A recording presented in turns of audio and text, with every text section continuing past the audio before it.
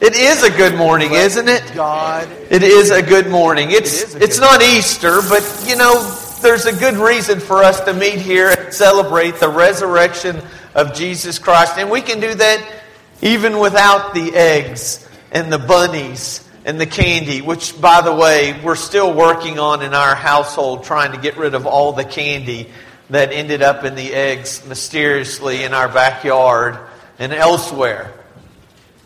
Sometimes we get excited about the big things in life, but this morning what I want to talk about is about faithfulness. Sometimes we have this grandiose idea of how God is going to use us. I don't know about you, but for me, I've always thought that God had some really big plan for me, and that someday He was going to allow something great to work out. If somehow I could just reflect His glory, maybe He could use me to do something big. Now, not building an ark kind of big, not going out in the desert and wandering around with a group of grumbling people kind of big, but I've always thought maybe God could use me in a big way. But maybe we get so caught up in the Noahs and the Davids and the Moseses that we forget that God is willing and ready and able to use us in small but very powerful ways. And what He wants from you is faithfulness.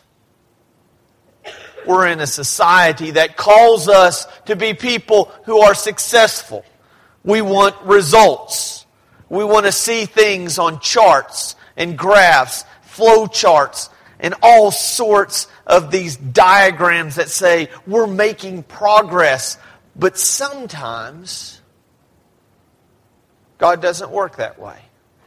This morning we're going to find ourselves in Acts chapter 16. You can turn there in your Bible, or if you've been reading along with the story, we are in chapter 29. Now we're going to catch a good portion of this on page 412 and following, so you can use this, although I'll be reading a little prior to that. That's going to be in Acts chapter 16. I want to spend a good bit of time in the text this morning, but I want us to think about a God who calls us to faithfulness, and what does that really look like?